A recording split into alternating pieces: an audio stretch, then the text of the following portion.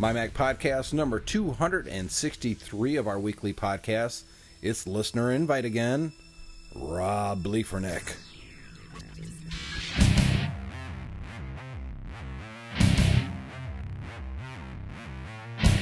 You're listening to the MyMac.com podcast with your host, Tim Robertson.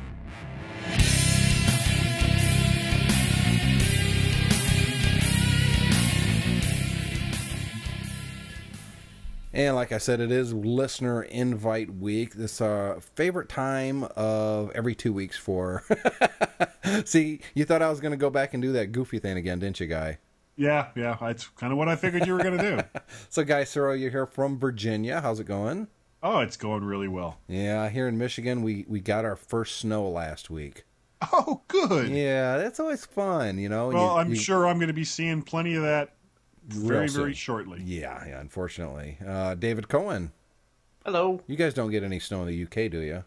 Well, we do, but it's a bit early for snow here. It just rains a lot. Well, it was raining, and then I went outside this morning to take my daughter to school, and the rain had this very weird white cast to it. And I went, I have crap. a name for that. Yeah, I know. It's called snow, and actually, I don't mind the snow as long as I don't have to shovel it. So like I said, this is the Listener Invite. I love the Listener Invite. Gets us a chance to meet new people, and the person we're meeting this week is Reb. Hey, Reb. Hey, what's going on, everybody? Where you at? I'm just outside of D.C. in Virginia, just like Guy is. Oh, I'm sorry. So Yeah, you know. there's an opportunity that you might actually run into that guy sometime. Yeah. It's a possibility. You know. So, what do you do on your Mac? I mean, are you I take it you're a Mac user if you're listening to this podcast and you're coming on this show. Yeah, actually, I've been listening to you guys for quite a while. I actually started listening to you about 2 or 3 years ago when I switched over to a Mac when I got so frustrated with PCs at home. So you switched to the Mac and you immediately started looking for podcasts to listen to learn about the Mac?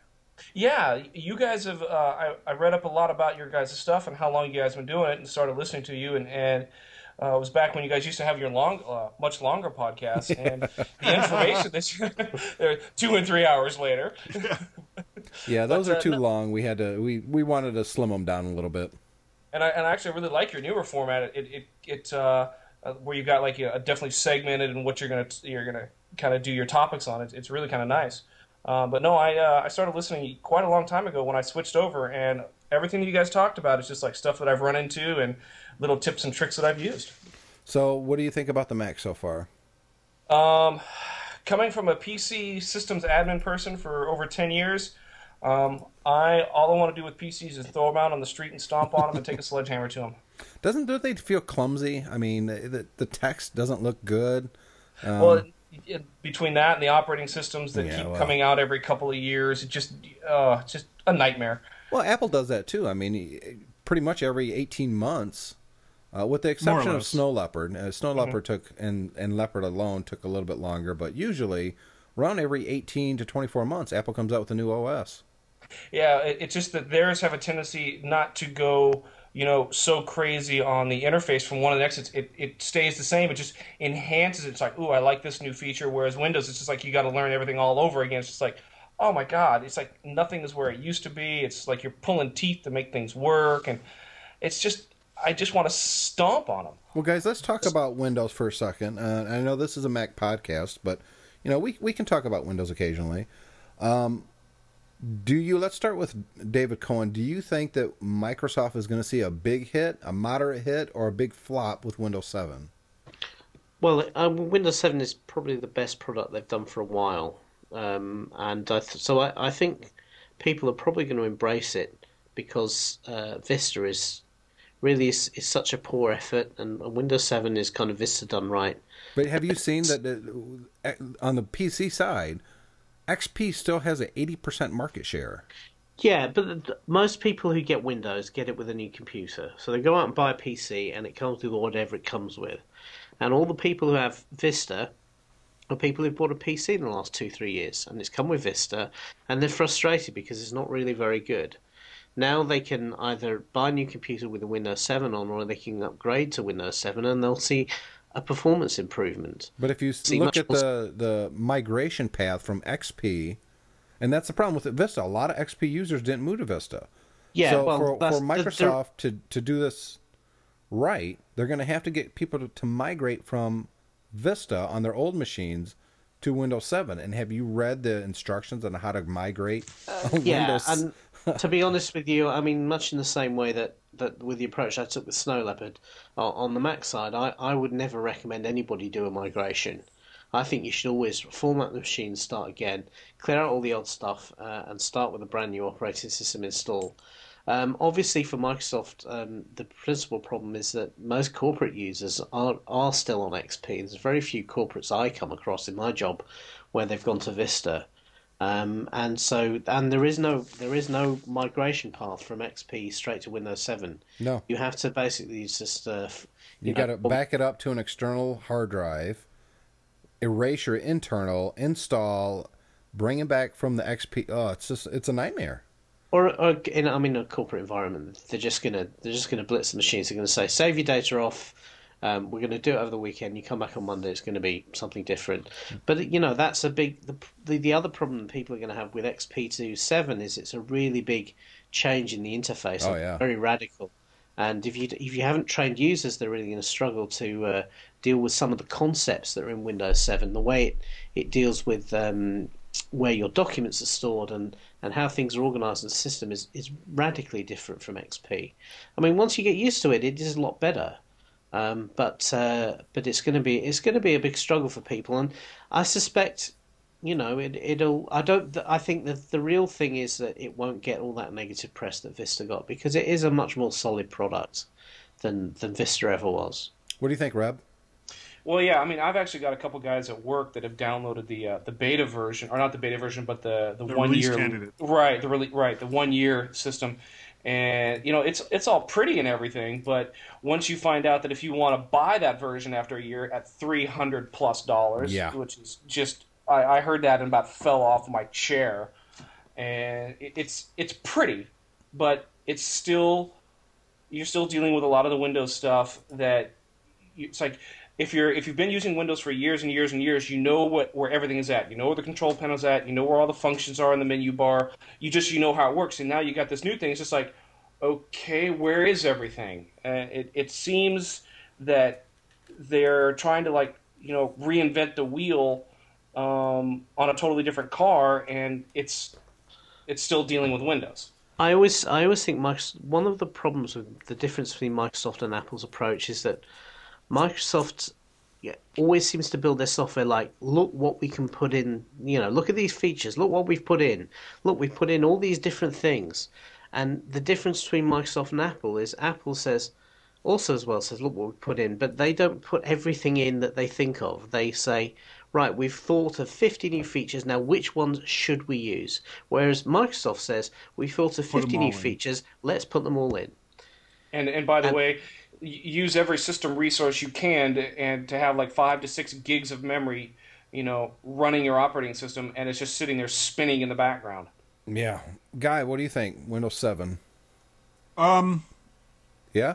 I use, of course, we have XP at work, and I actually went out and bought a copy of Vista that I had on Boot Camp. And it was okay. I didn't use it really that much. I got the Windows 7 release candidate, installed that, and I have to say I've been very, very impressed with the direction that Microsoft has gone with this. Now, there's been, as you guys have been saying, there's been a lot of changes in the way that you interface with the operating system, not only for your documents but also for control panels and things along those lines. But one thing that Microsoft seems to be working on as best they can is to make it easier for a typical user to get to the areas of the operating system that they need to get to and make the changes that they need. And they've done a pretty decent job at that. I find that the Windows 7 release candidate that I've been playing with is much easier to work with networking, much easier to work with some of the common things that you plug into your computer, and it's easier to find some of the drivers, where they're at and how they're going to operate within the system. And to me it looks like a really, really solid release. I think Microsoft this is going to be a relatively a big hit for them. I think that I don't think nearly as many people are going to migrate away from Windows to the Mac, based on their frustrations with Windows in general. I think that it's just that this version of Windows is probably the first one that they've had since Windows 95 that really seems to be a home run. That seems to be a major break from what they were doing before. Well, I can say that I have the Ultimate Edition of Windows Vista. Signed by Steve Ball. No, we're not talking about that yet. No, he's talking about Vista. Right. Vista. Oh, Vista. And I was kind of impressed with Vista. I thought it was so much better than XP, a lot more secure, and there was a lot of things done right with it. But I didn't have a lot of need to use it, so I didn't delve too deeply into it. But it seemed like Windows, and it was still kind of kludgy, and next to the Mac, it was kludgy. The Mac is very elegant. Everything is just right there. It's really easy to navigate around the Macintosh, and on the PC side, on Windows Vista, where the heck is this? And I just didn't like it at all for that reason alone. I signed up for the house party, have a Windows thing, have a Windows party, as kind of a joke. And I never thought that they would accept me because, let me see, my domain is my Mac. Mac. It's right there. And but I went ahead and signed up for it. Ha ha ha, that's funny. And guess what I got in the mail? Big box. All the decorations they want me to decorate my house with, some Windows 7 posters, and yes. Oh, you got to save some of that stuff for me when I see you. And I'm yes, sorry, but how sad is it that they actually have to send out stuff to promote their product? Dude, it's brilliant. Yeah, Let's be honest. Well, actually, the site Everyone is talking about it. Everybody's the site talking that does about it. this doesn't do it just for Microsoft. They'll do it for anybody. If you have a new brand of cat litter, No, it's like, but- hey, it's this new exciting brand of cat litter. But this is And, just the and they'll site make that the moves and- Microsoft is using. This is Microsoft providing this. Let's not make any mistake that House Party came up with this idea. This is all Microsoft, and it's all PR. And I don't think that Microsoft cares if you actually have a party. They're using it as a PR tool. And David, I have to say that it's brilliant. Yeah, I agree. I think it's great, despite the fact that a lot of the buzz is people mocking it. They are still talking about it. They're talking about they're it. talking And about it. it means that everybody will know on the day that Windows 7 releases that it's been launched, and that people have been talking about it, that people have been looking at it. I think the reason they accepted such a broad range of people, not me, I might add, but not that I'm bitter, Microsoft, but I think the reason they accepted such a large number of people because they know that it will get a lot of copies out to people who might otherwise have never looked at the software, because I still stick by the thing that most people will get it by buying a new computer. Exactly. So if you're running XP, you're running Vista today, you probably won't get it until you replace the machine. I got to say that it worked in the sense that I even did an unboxing of it. And I posted the pictures up on Flickr and a couple other places, and I linked to it on my Facebook page as well as Twitter. So they got their PR dollars out of me, and I'm a Mac guy. And I got to be honest, I was kind of impressed. It came with a signed copy of Windows 7, both a 32-bit and a 64-bit version. And I was kind of impressed with that. And I did install the 32-bit version on my MacBook Pro, the brand new one. And I'm quite impressed with it. I mean, it's not bad. It's not OS X. No. But then it's not necessarily trying to be. Of course, the first thing I did was I installed Safari and iTunes and QuickTime. And, I put all the stuff that I'm comfortable with. But it's still kludgy. It's still, you install something, and whether you ask it to or not, boom, there's a shortcut on your desktop. To be quite honest, I don't see the big difference between Vista and Windows 7. It feels very much like the same OS to me. And obviously I haven't played with it as much as I don't plan on, but I'm not going to use it for very much. I mean, what am I going to do with Windows 7? I mean, and maybe for an hour for the first day that I had it, I was using it. and I imported all my bookmarks from my Mac to it, so I can navigate the internet through Safari on Windows 7. And I'm doing it via Boot Camp. I'm not doing virtualization because I wanted to see how fast it really was. And it was taking up a lot more system resources than the Mac does by itself. And I was kind of surprised about that. Well, maybe I shouldn't have been. No, I wouldn't have been surprised. You haven't got a fully supported set of Boot Camp drivers yet for it either, which will be a factor. Everything works though, David. No, oh yeah, I'm not saying things don't work, but the nature of Windows drivers is that things might work, but they might not work as well as if the drivers were properly written. Yeah, maybe. So I'm sure when it actually launches and Apple updates Boot Camp, you'll see some performance improvements. The thing for me is that I can run Windows 7 on a netbook, which is obviously a fairly low-powered machine, and it runs much better on a 1 gig netbook than Vista ever did. Vista was unusable on the same machine. So to me, that kind of tells you how much the under the hood improvements have gone on to try and optimize the performance of it. And to me, that's very important because what people don't want is machines that slow down and mess up over time. And one of the problems you have if you're running XP is that it will slow down and mess up over time because as you browse the internet, it will accumulate that malware rubbish that all Windows machines tend to get. And Windows 7 is more secure, so it doesn't get as much stuff like that. Interesting. Let's jump off Windows because I'm going to fall asleep. So, Rob, what do you do with your Mac most of the time? I'm actually I guess you'd call it a semi-retired photographer from the Army because that's what I did for the Army for about 10 years. And I, worked at the White House Photo Lab and did all, wet lab processing and was waiting for digital to finally take a hold. And that was back in 95, 97 when I got out. So I've been kind of waiting for digital. And when it finally started taking off, I was like, okay, now I can get myself, a real digital camera and started using it on a PC and absolutely hated it. It was like pulling teeth. And about 2-3 years ago, I said, you know what? That's it. I'm done.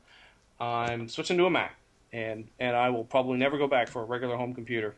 Yeah, I don't hear too often people say I bought a Mac, hated it, and I went back and bought a Dell. Yeah, I just never hear that one. And how many people that own a PC subscribe to podcasts about their PC? Yeah, I can't even find a PC podcast. Oh no, there's a few out there, but I don't think they're even close to the popularity of a Mac podcast. No. I think that kind of says something right there alone.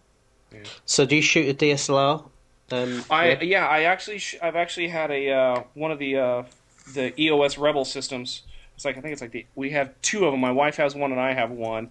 And then I put that down actually about a year ago and started shooting with the brand new Canon G10, which is a fantastic camera. If anybody ever gets a chance to pick one up, a lot of the pros are shooting it as their pocket camera because it has such incredible resolution and such a high megapixel rate that just like when a pro doesn't want to haul around their big DSLR with a 200 lens hanging off the front of it, it's just like, I just want to take a really good picture and I don't want to use a piece of junk point and shoot.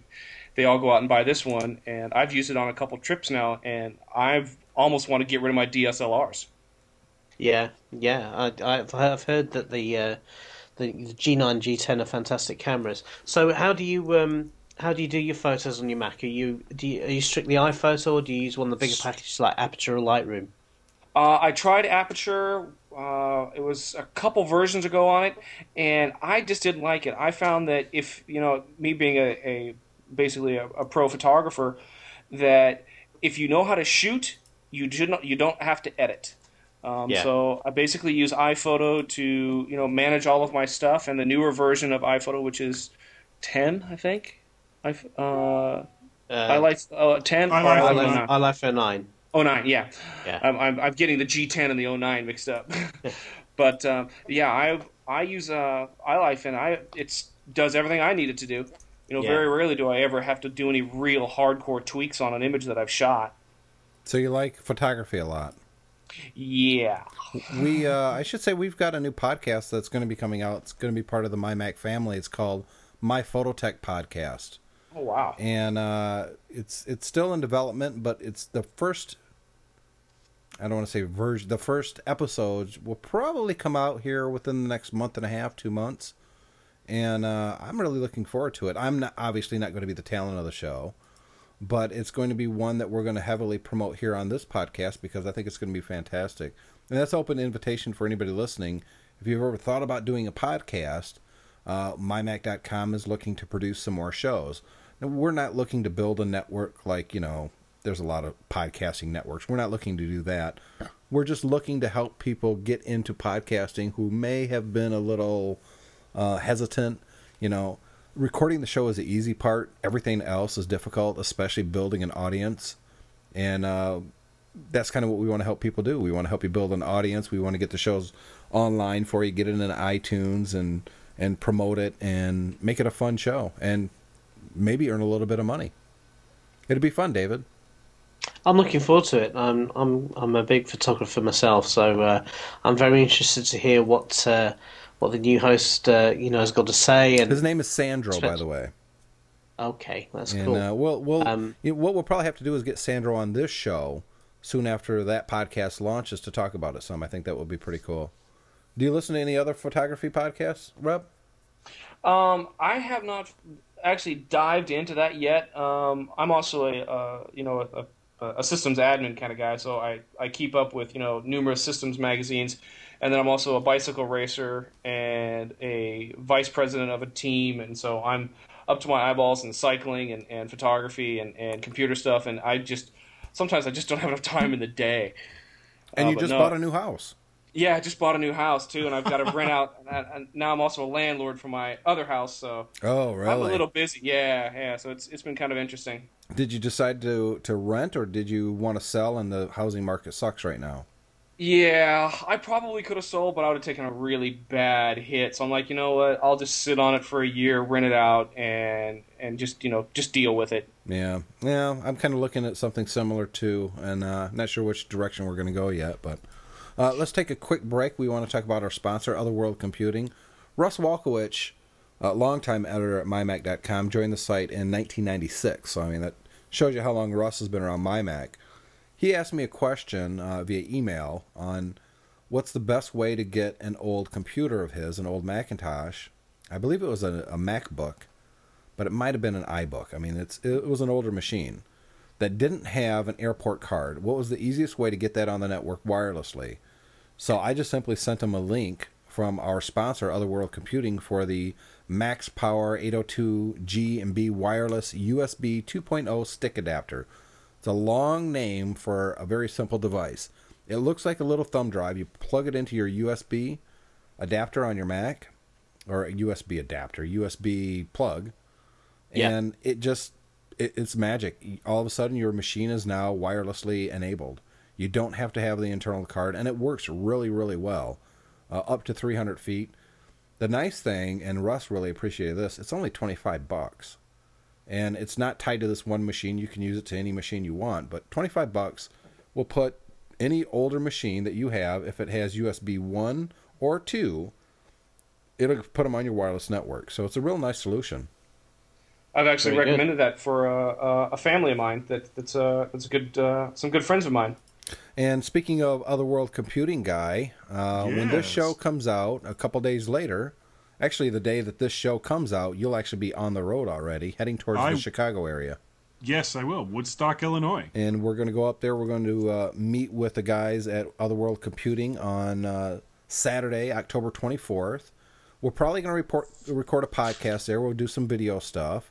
I'm really looking forward to it. I don't know what to expect at all. No, no idea. I've Google mapped it and seen the outside of the building from 10,000 miles up. It's very green. I know that. I don't mean the color. Yeah. I mean environmentally. The way they built green. it. They're supposedly using a lot of brand new technology to make the site as green as possible. And I'm really into that. At least the concept. In my own personal life, I'm not very green. But green actually costs money, and I just don't have the money to go green yet. Plus, my house is 118 years old, so Yeah. the greenest part of this house is probably the moss growing under the the floorboards or something. But I'm looking forward to going up there, not because they're a sponsor. Don't misconstrue us going up there because they're a sponsor. I actually want to go there. I like the people that work at the company, and I'm really interested in seeing their operation. I think it's kind of cool.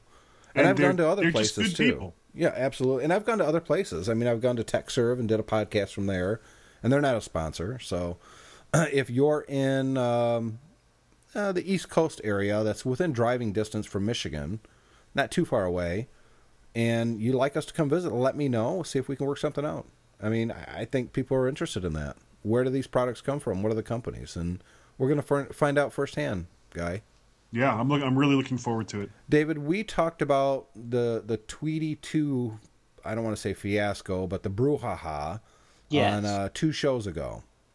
Yeah. And we got some Twitter comments asking about a free version that someone thought we mentioned a free version. We'd never mentioned that Tweety 2 was free. We did not, and I was certainly fairly clear in my own mind that it was never available for free. Yeah. We did get some feedback, and I want to read one in particular. It's from Bob Lewis. And he says, I was just sitting here listening to your 10-2 podcast this morning where you and David discussed the Tweety fiasco. So he used fiasco, I didn't. Yeah. I just wanted to speak up for the silent majority and agree wholeheartedly with your comments. Too many people think every iPhone app should be free, and oh my God, if the developer dares to charge the price of a breakfast taco for an app that it will most likely use on a regular basis for the next several months. I would gladly pay for a new version of Tweety if I want the features. Sorry for the rant, but I work with a bunch of people who like to chide me on a consistent basis for buying apps and paying for all the content in iTunes. Well, yeah, what's wrong with that? I think. What can you say? Yeah. I mean, we do have this culture now that people expect to get something for nothing, and obviously, if you want to get free content, and free software or whatever you want, there are places on the internet you can go where you can do that.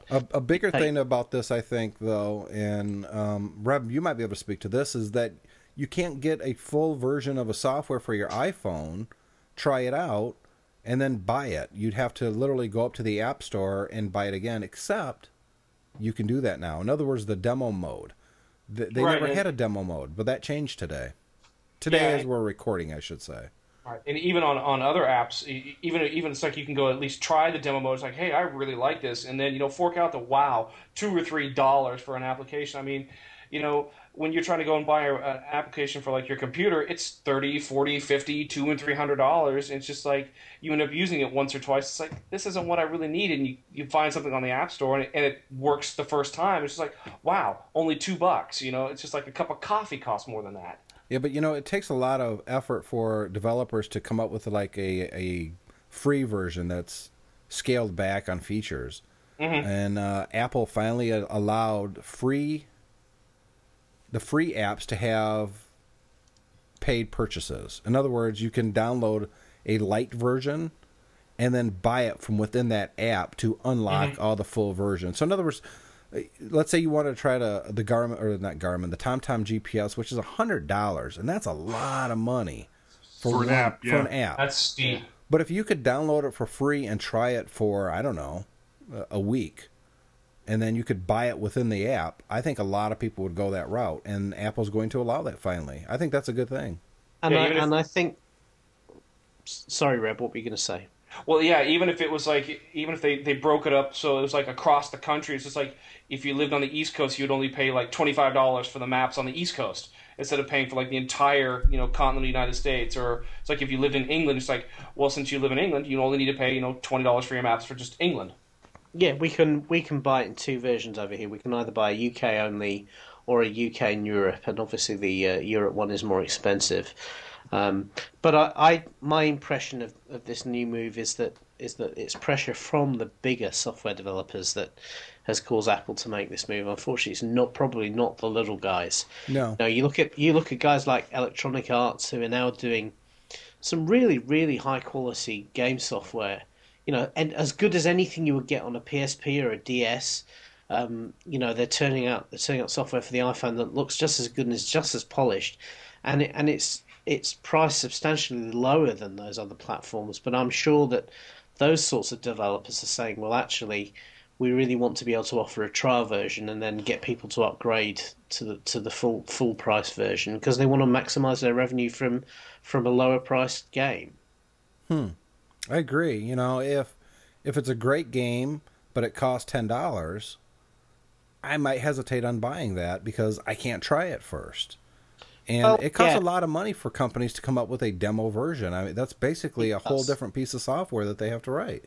I mean, my attitude to that is that at $10, if I do a bit of reading around and the game is getting some good reviews and it's the sort of game I want to go, I will probably live with that because, again, if you were to buy it, I've bought plenty of games for my PSP that I paid full price for that were terrible. Yeah. And you kind of, apart from selling it onto GameStop or somewhere, you're kind of stuck with it then.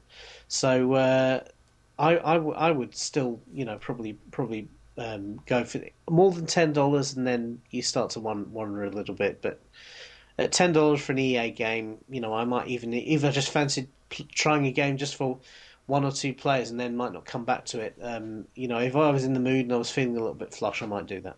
I don't know. I think that having a quote-unquote demo version that you can unlock by paying for it is definitely the way to go if it doesn't take the developers a lot more effort to do that. It's just an in-app purchase at that point. Yeah. There's a lot of games that, going back to your example, and I'll give you an example, my own. Ghostbusters came out with the video game for the Xbox 360 and the PS3. Yeah. And I was really looking forward to it. The reviews made the game sound like it was really good. And I saw that the PS3 version wasn't up to snuff as far as graphics go as compared to the Xbox 360. So I got the Xbox version, really looking forward to it. I got home, started playing it, and within a half hour I thought this game is crap. It's extremely boring. It's really hard to control anything. It just seemed lame. And which really depressed me because I was really looking forward to this game. That was a $59 game. Ouch. And you can't return it. You're out that money. I'm out that money. Now, because it sucked so bad, I actually traded it into the purchase of a new game recently, which I still haven't played, but I know is going to be good. But I only got $10 for it. And it's like, wow, really? I just lost $50 on this. Yeah. And had I been able to download a demo, I think there is a demo of Ghostbusters now, but when it first came out, there wasn't. Had I been able to download a demo, I never would have spent the money. Now that's bad for the company, for the developer, but I don't care about the developer. I care about me, the guy buying this game. And if you get burnt too many times like that, David, you're going to be a little hesitant. And yeah, $10 isn't a lot, but if you spend $50 in a week on, a few of these $10 games and a couple of the $5 games, and none of them are any good, you're going to hesitate in the future spending that much money again, don't you think? Absolutely. I mean, that there is an aspect to that. I just hope that particularly in the games arena, that they don't do that same thing they tend to do on the Xbox 360, where if the game is not quite as good as people are expecting, then the demo doesn't come out until after the game's been on the store for a couple of weeks, because then you kind of feel like there's a bit of a bait and switch going on.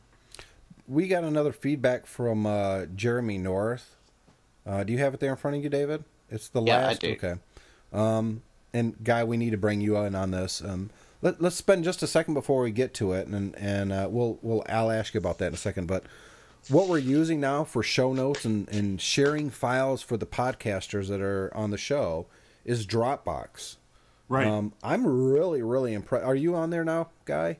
Yes, I am. Okay, I didn't know if David had sent you the info or not. No, yeah, he sent me the invite, but I don't seem to have the feedback that you're talking about. Well, it's are you looking in the My Mac folder? Yes, I am. There's one that says feedback for the next show. Ah. Aha. Let So me ask you, Rob, have you used Dropbox yet? No, I have not. Okay, I'm and not you're an even familiar iPhone with the user. name. Okay, you're an iPhone user too, right? Oh, you betcha. Okay. What Dropbox does is it puts a menu on your Mac, and it creates kind of this folder that's on your hard drive, and you can put files in there, and it's free to use up to 2 gigs. You can get, what is it, up to 20 gigs or 200 gigs or something. They have 2 paid plans. I think that you can get 50 gig for $10 a month, and then for $20 a month you get up to 100 gig. Yeah, but the free version is 2 gig gigs. is 2 gig is ample. Yeah. So what we did here is we all have Dropbox, and David is actually sharing a folder on his Dropbox that's called My Mac, and we can simply put files up there. Now, when you put something in there, it syncs I see to what you're all saying. the other computers that have that on their machine. Mm-hmm. So, with David and Guy and me, we all have this My Mac folder. When someone adds something to there, Dropbox simply syncs it down to your machine, so it's local. It's very similar to how Plaxo used to work with keeping your names and contacts organized, but it's where multiple people can sign into it, and you've just got basically a server drive hosted up on their system, and it does all the syncing. But there's something even greater about this, and that's you can get it for the iPhone. And that's where the power really, really comes in. And I'll give you an example. An author, and I'm not going to tell you his name because I don't remember, to be honest. He had a book that it was about Star Wars, and George Lucas in particular, called Droid Maker. And he gave away the book for free in PDF format on his website.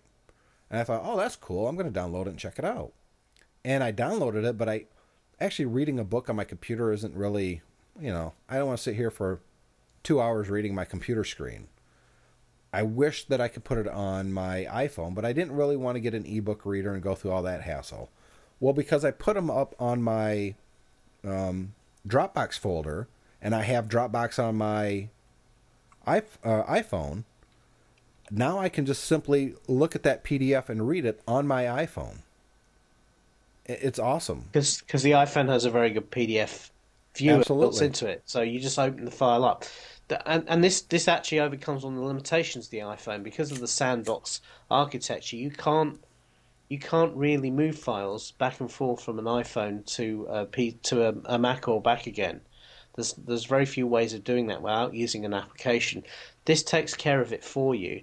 One of the nice things about the Dropbox application on the iPhone is that you can actually specify folders or files to be stored locally. So you can actually say, mark it as a favorite, and then it will actually be stored. So even if you have no network access, you can still read the file. Yep. Which is absolutely fantastic. It's a real win. The other great thing about Dropbox is that it's cross-platform. It works just as well on the PC as it does on the Mac.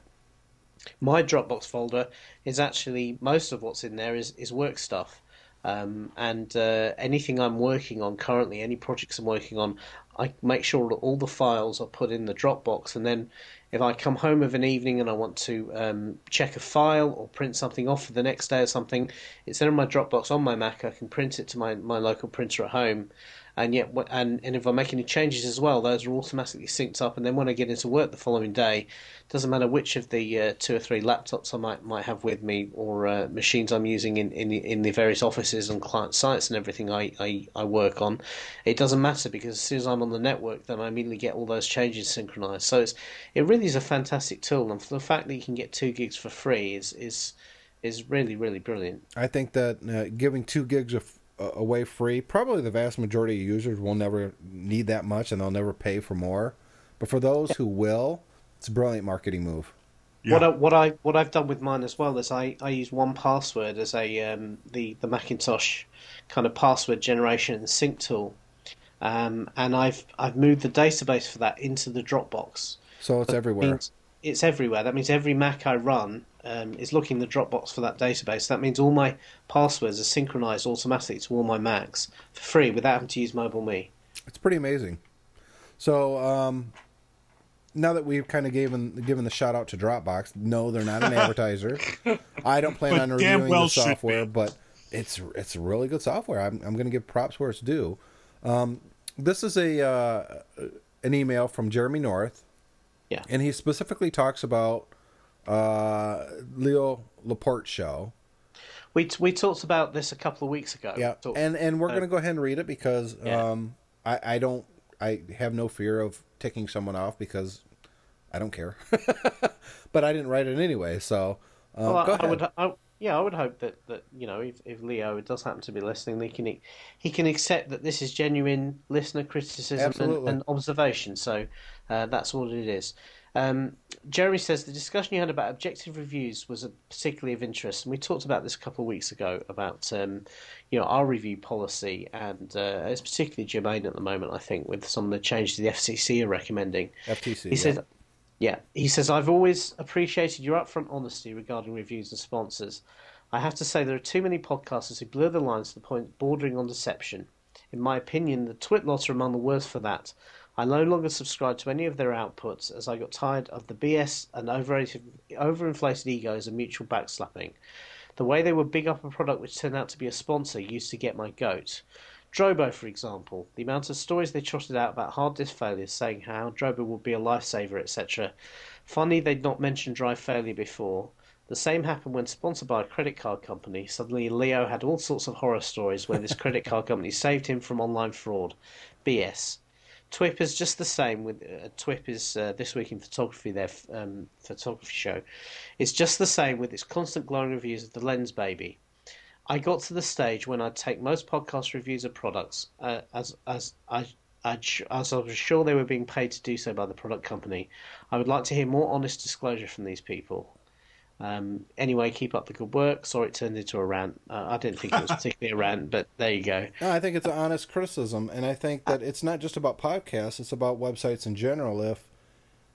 If a company is paying you advertising dollars and you review their product, you better have some upfront policies regarding how you handle that. My Mac always has. At the end of every one of our reviews, we have a rating, and that rating always links to our reviews page that says exactly what our policy is. That there's a brick wall between advertising and review, always, and that will always be there. As someone that doesn't produce your own content like we are here, Reb, how do you look at stuff like that? When you go to a site and you see a lot of ads, or you know, you can even take the next logical step in Macworld, and they have a review of Adobe Photoshop CS4 on one page, and then on the next page is an ad for Adobe. Right? Yeah, it's as somebody who's been buying software and buying products and have spent numerous dollars buying the wrong product, and then I should have spent the extra couple of bucks and bought the right product. It's you literally have to dig deep and hard through the internet and talk to a lot of people to find just like, okay, was this a good product review of something, or were they basically just blowing the proverbial smoke up your butt to buy the product? And it gets to the point of where you get so frustrated reading some of the reviews, just like it's hard to tell, are they getting paid or are they not getting paid? And a couple of the reviews that you guys have done for like just on headphones, and the ones that you had recommended that you really liked, but it's like they were pretty expensive, but at least you said it's just like they sounded great, but man, they're expensive. So it's just like you're saying it's just like I really liked them, but man, it's a lot of money, but I really liked them, But it's not like, oh, they're the best headphones in the world, buy them, And it's just like, and then you're just like, man, that's still a lot of money, So it's nice to hear that you stand by the fact that, you're doing the review, but you're also stating the fact that it's just like not a lot of people have $500-600 to fork out for a set of headphones. I don't. Exactly. I don't have that much money. It's interesting, that particular point, because a few months ago, I got into a real argument with somebody on Twitter, a listener, a guy called Pat Munn, who I hope is still a listener, about Drobo. We love you, Pat. Yeah. I hope he still loves us. I really do. But anyway, we started going back and forth about the Drobo, and he was basically very skeptical of the Drobo, and what it ultimately came down to was he thought it was too expensive and he didn't see the real benefits of it. And he thought that I reviewed the Drobo for the site, and he thought that my position on the Drobo was influenced by Drobo advertising or Drobo donation of products or something like that. And he felt that because he'd seen it in so many other places, because when they first launched the product, it was on Twitch, it was on all the Twitch shows, it was on Geek Brief TV, it was all over the place, and it was fairly heavily placed in quite a lot of new media places. And he obviously came to the conclusion that people were talking about it purely on the basis of the advertising.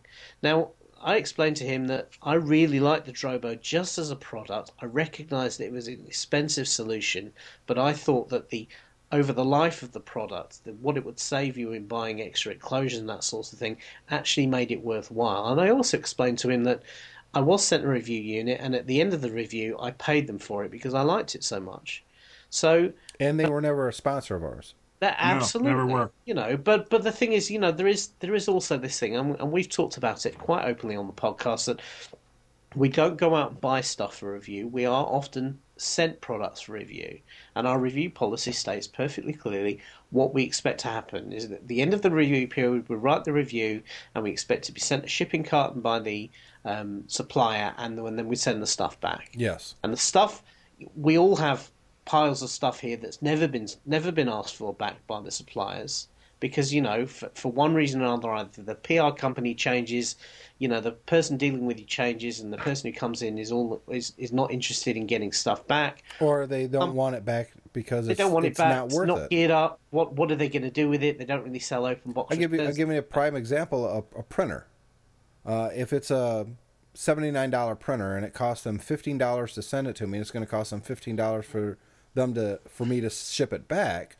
That's, you know, $30 already. Well, it's a $70 printer. What are they going to do with a used $70 printer that I've already used all the ink in my review?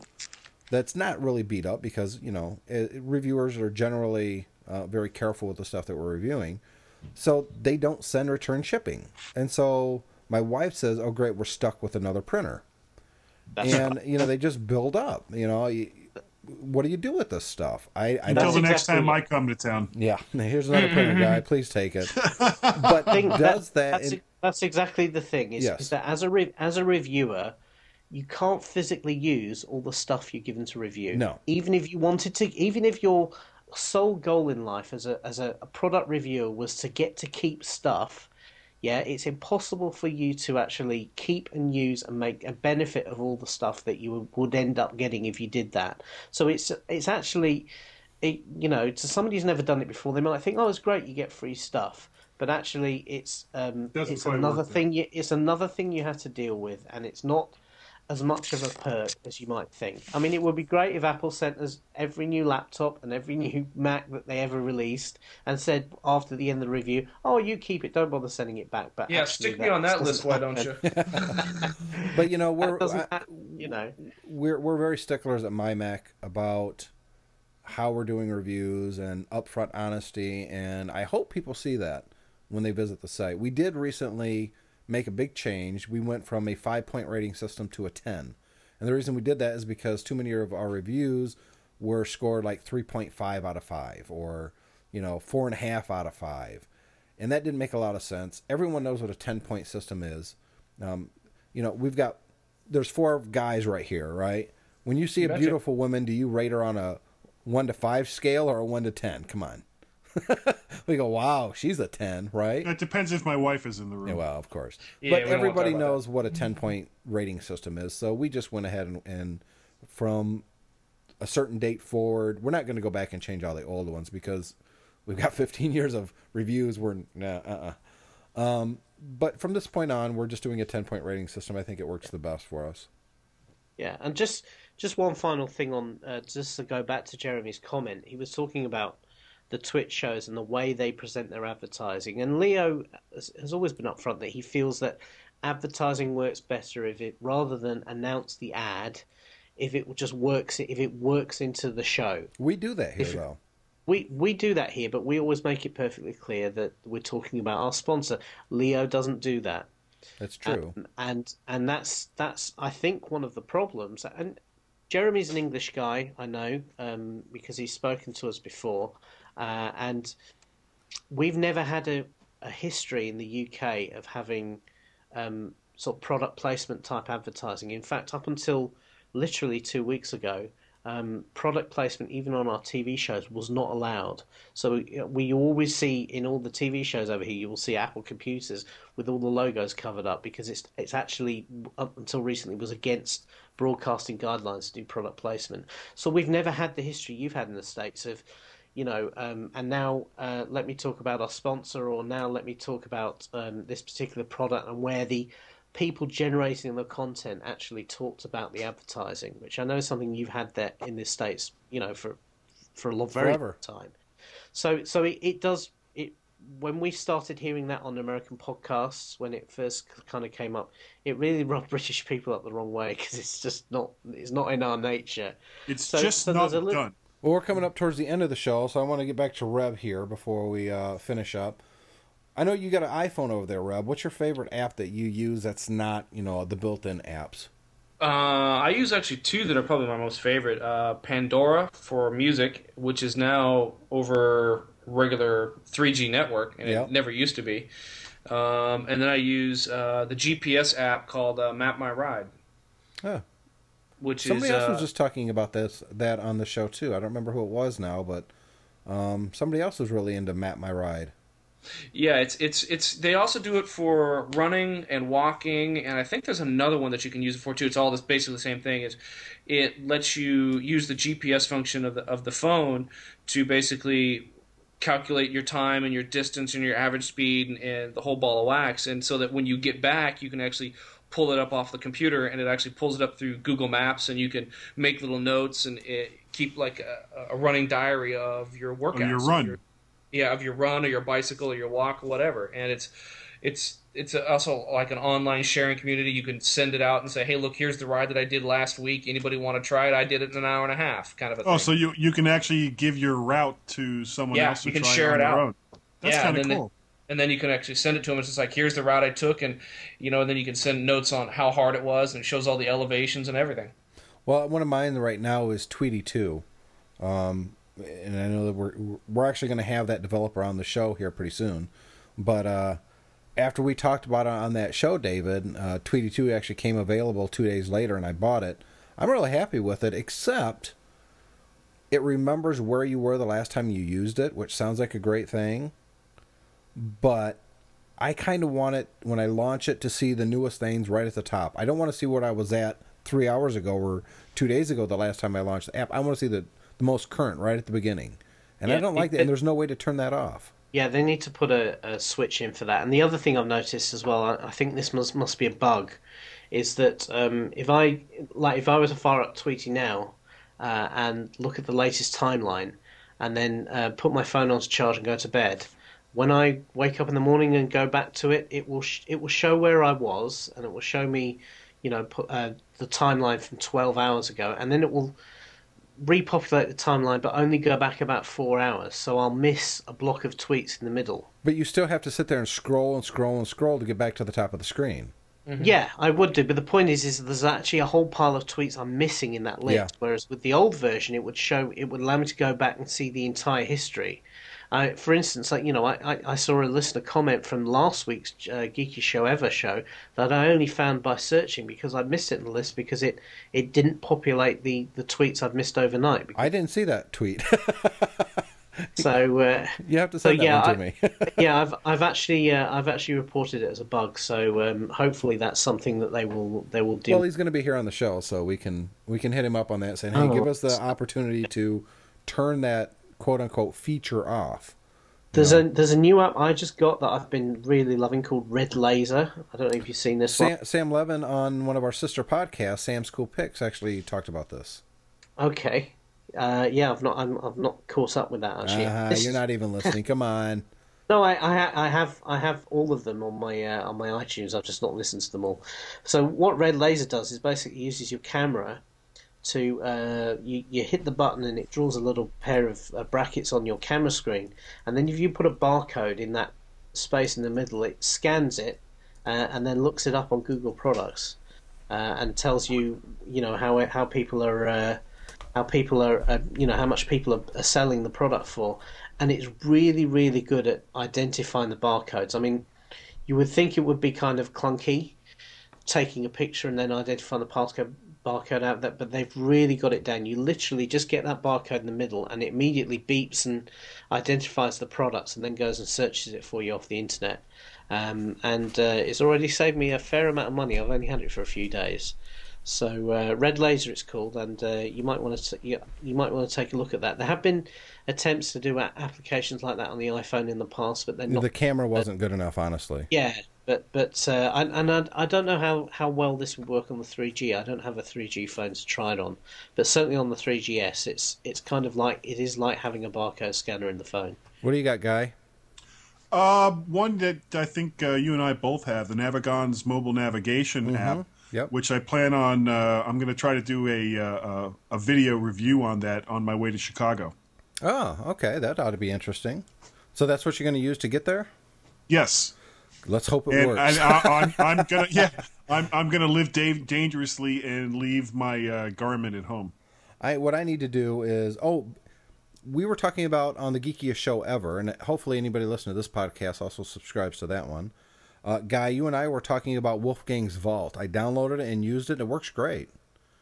I've downloaded it, but I haven't done the account yet. I still need to do that. Yep, it's for those who don't listen to Geekiest Show ever, Wolfgang's Vault website has a huge catalog of concerts that you could actually listen to. Most of them are very older stuff from the 70s, 80s, and 90s. Some from the 60s as well. Yeah, but some really big groups like, The Who and Santana and, really good stuff. And I wanted to listen to some of that on the iPhone, and when we were talking about it on Geekiest Show Ever, I actually pulled up their website, saw that they had an iPhone app, downloaded it, and I've used it a couple times now, and it works great. It's just a fantastic app. So and it works. Do you have to sync it through your computer? No, absolutely not. All you have to do is download the app, sign into your account. Accounts are free, and it asks you right there on the app if you don't have an account, you can sign up for one. And then it just simply has a listing of all their concerts, and you can just click play, and boom, it just streams it right to your phone. Oh, that is so cool. I don't know if it works over 3G. I'm going to say it probably does because, like you were saying, Reb, that most of them are now. Yeah, there's a lot of stuff that's starting to pop up over the 3G network that never, ever used to. It's like if you weren't connected to a wireless network, you were basically, forget it. Now, what's that subscription service? Is it Rhapsody? Is that the music? Pandora? No. The one that just came out. Is it Rhapsody that just came out on the iPhone? No, there's Spotify. No, there was another one. There was a big one that just came out on the iPhone, and I actually saw a commercial on television. All the music you can eat or something like that, such and such a month. And I thought, wow, they're actually... I think it's Rhapsody. I don't know. It's one of them. And it's on the iPhone now, and I thought... It's a music subscription, but it's I don't know if I really want to go that route. Do you think... Rhapsody America. Yeah, that's what it is. And I don't know if I really want to spend money to listen to anything I want. I think Pandora is probably a better solution for most people. Yeah, you can really customize Pandora to absolutely anything that you want. It's like it'll play a song, and you can create a playlist of that song while it's playing, and it'll go up and search its system, and you can save it even off your iPhone. It's like once you create your account, it's pretty much endless. Now Rob, you've got a good voice. You ever think about getting into podcasting yourself? I used to do video work way back in the early '80s, and with a buddy of mine, but I've never really dived into the podcasting just because of the fact I don't have enough time to do a lot of this kind of stuff. Well, if you break your legs, it might be something to think about. Yeah. And I live close enough, I could probably go over there and handle that. There you go. I got enough room at this new house. Yeah. So, Reb, I want to thank you for being on the show this week. We got to wrap up because I know Guy has to run.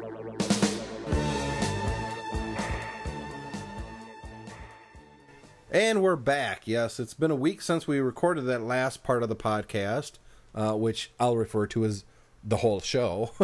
But it's been a week later. Apple had some big product announcements, so David Cohen is joining me to kind of put a wrap on what happened with Apple and financial results.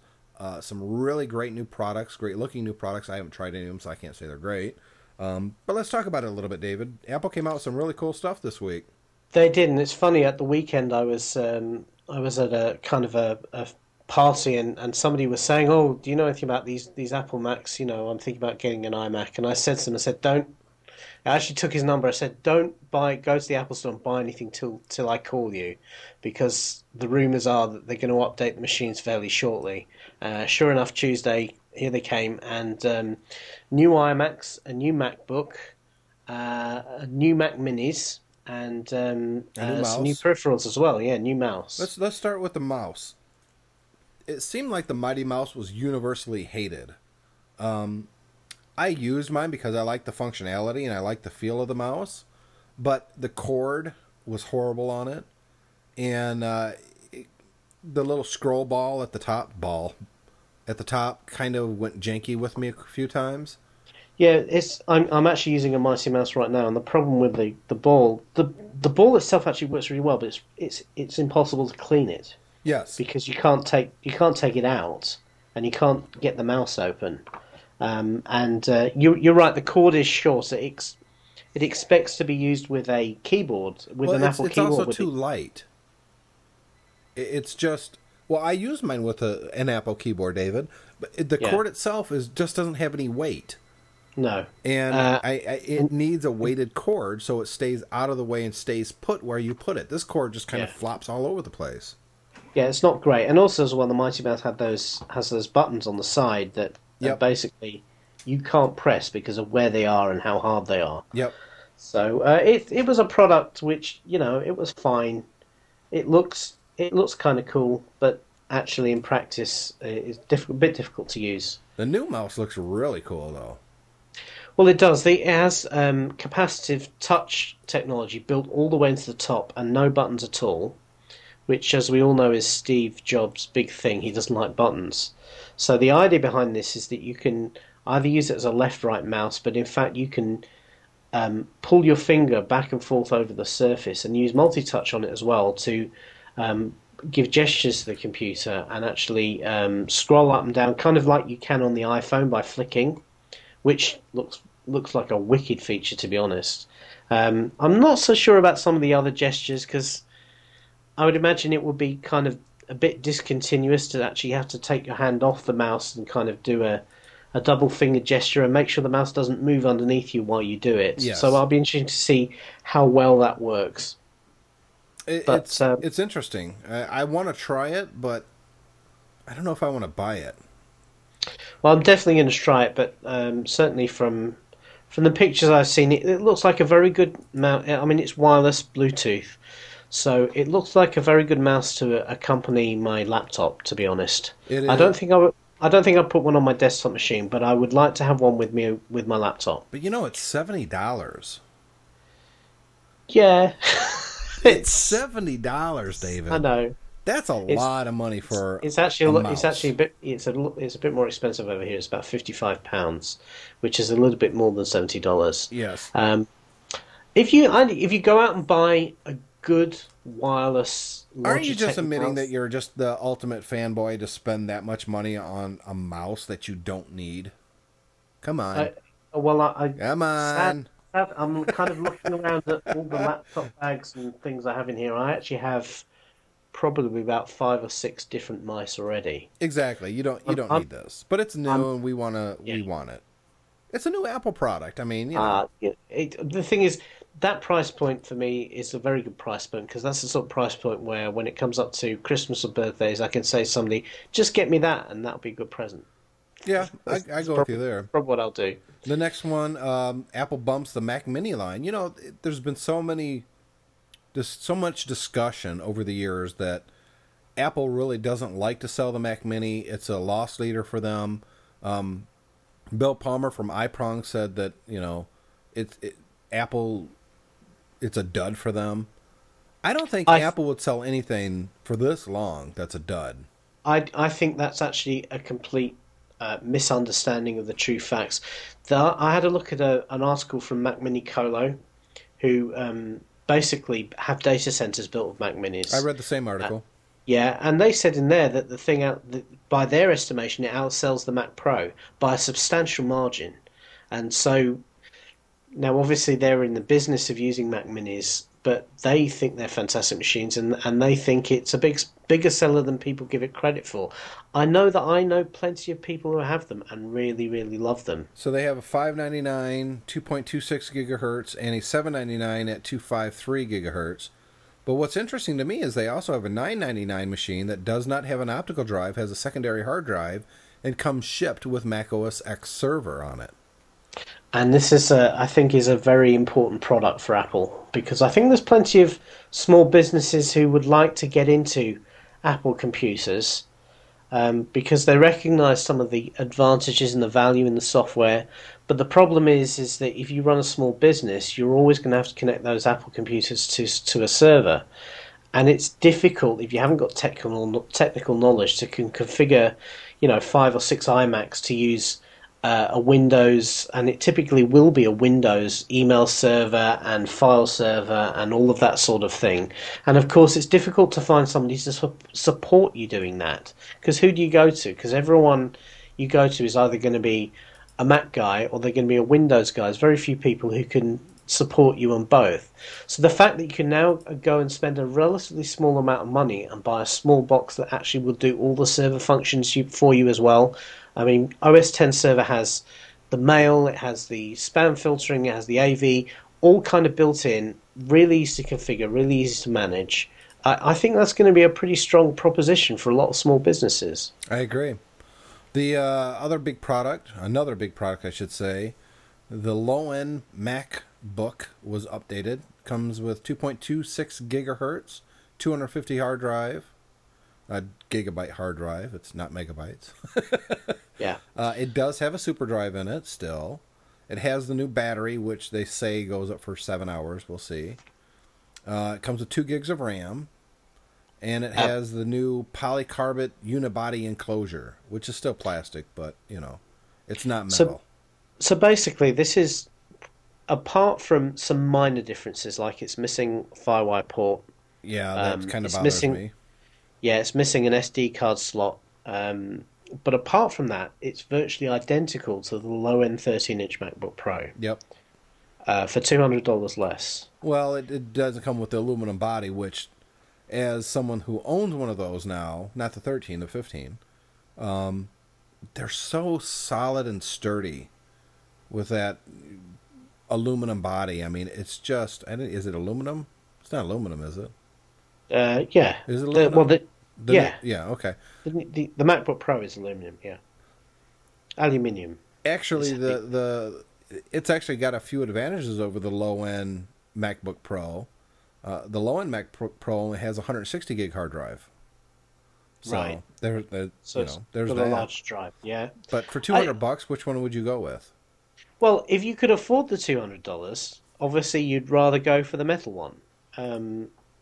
I think this is aimed at schools. I think that $200 price difference is huge. If you're going to buy these in bulk. That's what I was going to say. If you're buying these in volume, then that $200 really adds up. And also, I think you could make an argument that a white polycarbonate machine is not going to show the lumps and bumps up as much as the metal machines will. So if you're in an environment where these machines are going to take some abuse, then you probably would be happier with the polycarbonate shell rather than the metal shell. Because I have to say, much as I love my aluminium MacBook Pro, I do worry about the first time I scratch it. Yeah. Because I'm going to be heartbroken because it looks so nice. Yep. And yet with the white machines, if you get a scratch on it, you might be able to see the scratch if it's kind of a dirty scratch, but you buff the dirt out of it and you're not really going to see it.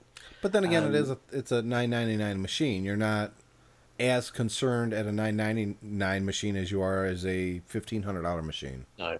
And I guarantee at that price point, there is not another plastic machine on the market that will be as tough as this is. I agree. Because it is being unibody. That means it's a solid piece of plastic.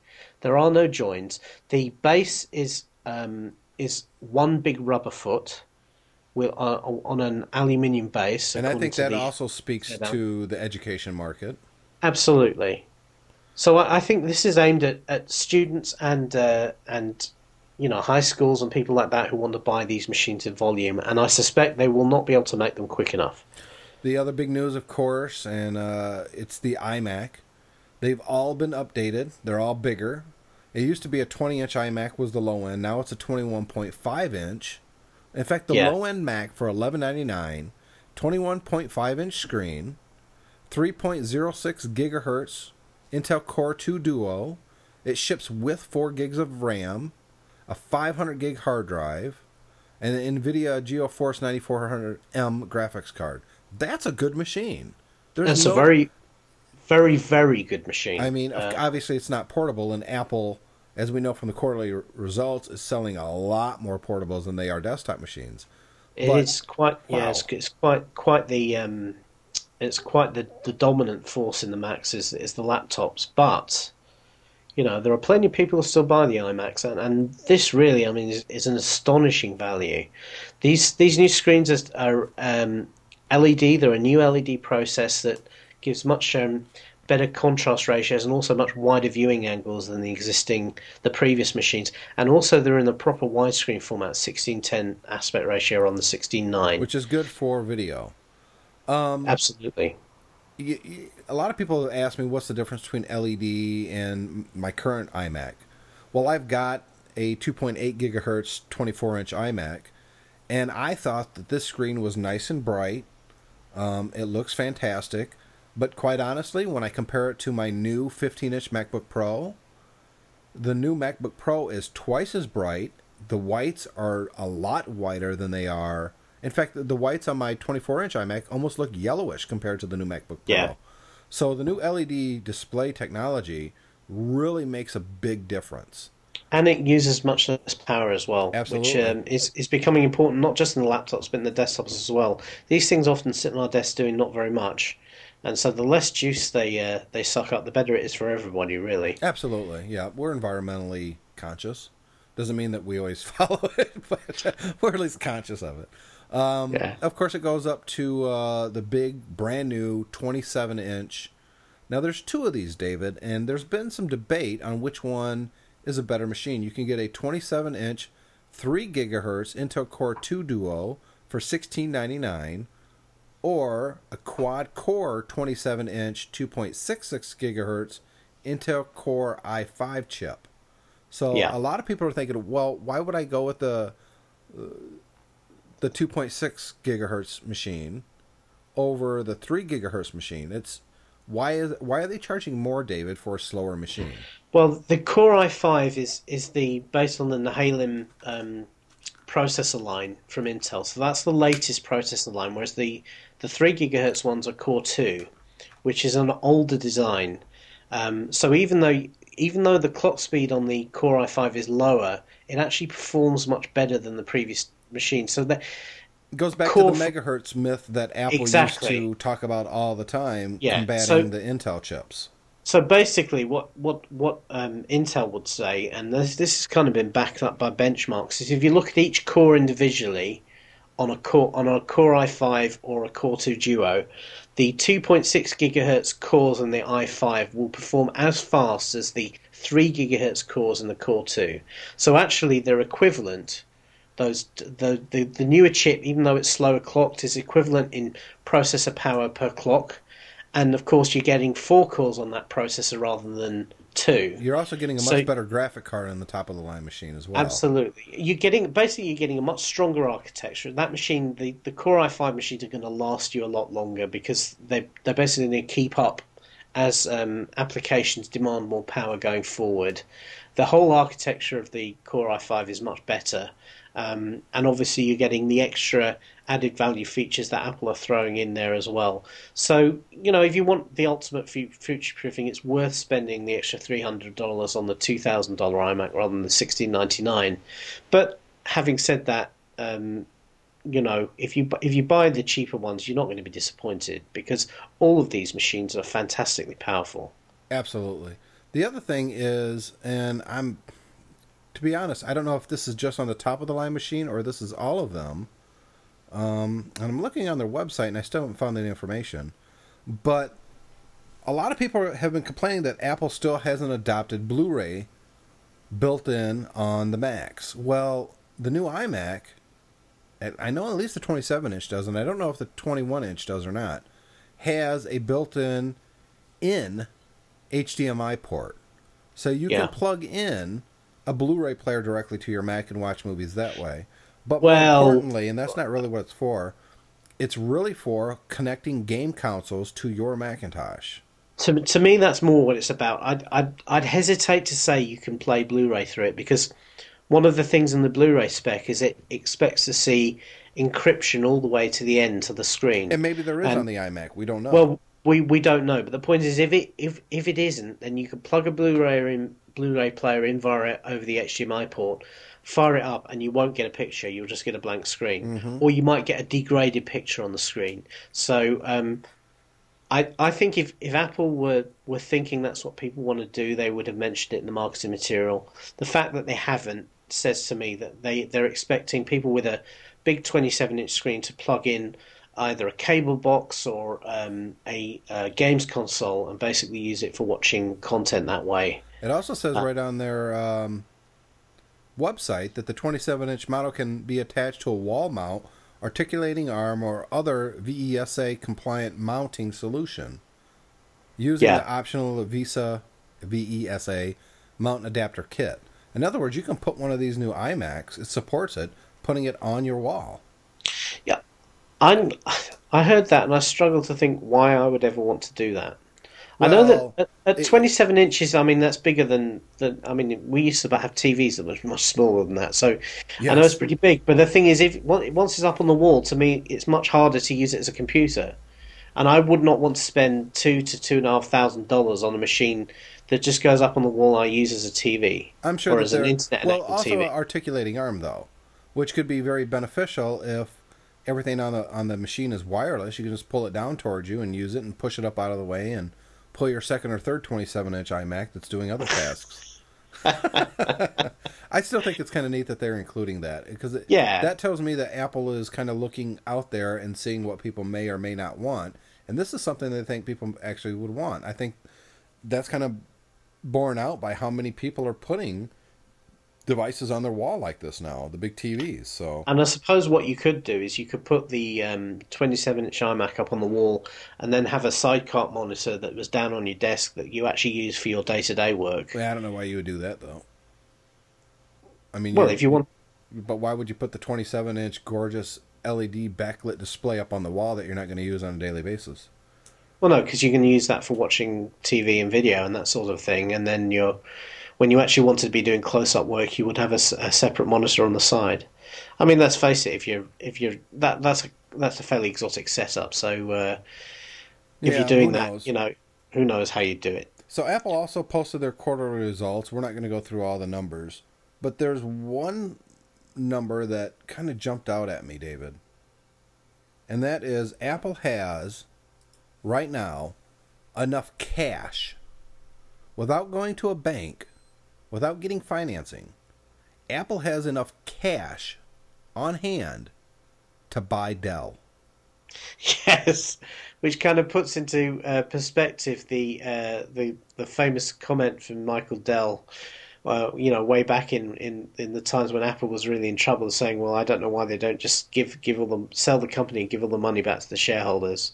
Maybe Apple should buy Dell and do the same." Why would Apple ever buy Dell? I had someone say, "Do you think Apple might actually buy Dell?" And I say, "No." No, I don't think so. Dell is struggling right now. Apple's not. And that brings up my last point before we wrap up officially this show, David. For the last year and a half, all the non-Mac technology pundits and some of the Mac technology pundits have been criticizing Apple for not having a netbook in their arsenal of computers. Yeah. And that Apple is losing a lot of potential sales, especially in the downturn economy, by not having a netbook. What's your answer to that? Well, I think Apple's strategy is exactly right. The financial results kind of prove it. They are... What people, I think, who comment like that fail to understand is that unlike most companies in the technology industry, like Microsoft and everything, who are driven by a desire for massive growth every single quarter and massive sales and massive everything. It's not just growth. It's about they want to see profits increase. They want to see market share increase. They want to see every single metric that they present to their shareholders going up and up and up with every single quarter. Apple doesn't. What Apple wants to do is they want to continue making more money every quarter and they want to continue to grow every quarter. But what they're not interested in is grabbing huge market share. Yep. Because they don't need to, because they can grow, they can make more money hand over fist in a recession than any other tech company on the planet without grabbing 15, 20, 25% of the market. And so to them, there's no interest in doing that. What they are doing is they're diversifying. They've got a They had the iPod line that was keeping the company going very well. They've had the Macs that have been going from strength to strength. They now have the iPhone that's actually doing, gangbusters. So they have a broad product mix. But what they're doing is they are growing incrementally. But every single thing they make, and this is what people fail to understand, every single product they make is hugely profitable. And it's also usually best in class. Absolutely, but that's the reason. They get 25 to 30% margin on every single thing they sell. And the reason they get that, they can command that sort of margin in a recession, is because of the quality of the products and the attention to detail. Yep. But and they've got the price levels and the price points and the delivery to the consumer at just the right point, that while it's expensive, it's not so expensive that they price themselves out in the market. It's not a high-end, ultra-thin Sony Vaio that costs $3,000. It's a laptop that's affordable. Absolutely. Yes, it's more expensive than the Dells and the HPs and that sort of thing, but it's not unachievably expensive. It's not a Rolls Royce. In a recession, people are still spending the money. Absolutely. I mean, just look at their quarterly result. And this was the quarter. These were the results for the quarter that all the tech pundits, not just the tech pundits, everybody was saying that nobody is spending money right now. Everybody is holding off on the big purchases. And yet, Apple just sold more Macs in that quarter than ever before. Yeah. Ever.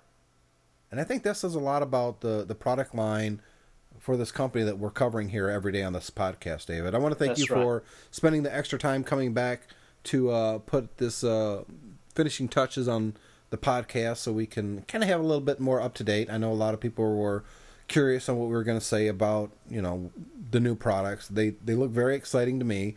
I want one of each, but I won't get them.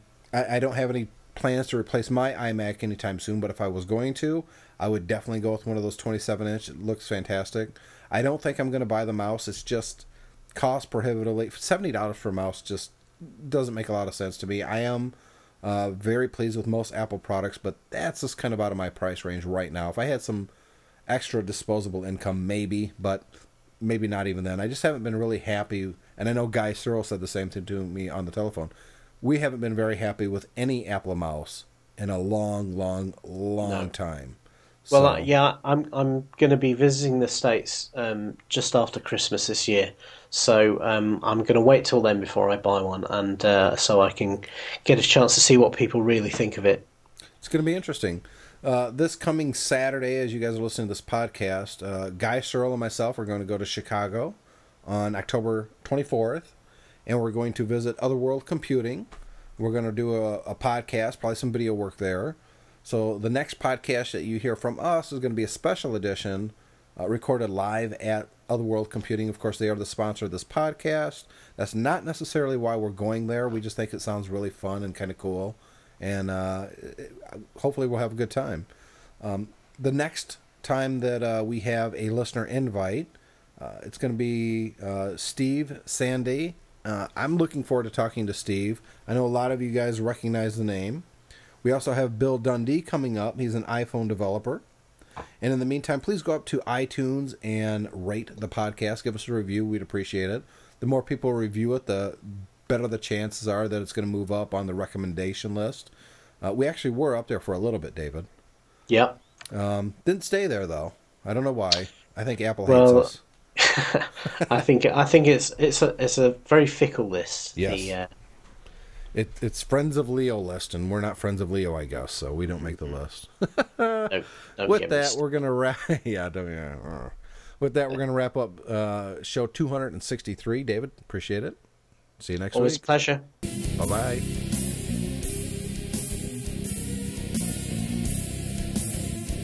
Thanks for downloading and listening to the MyMac.com podcast.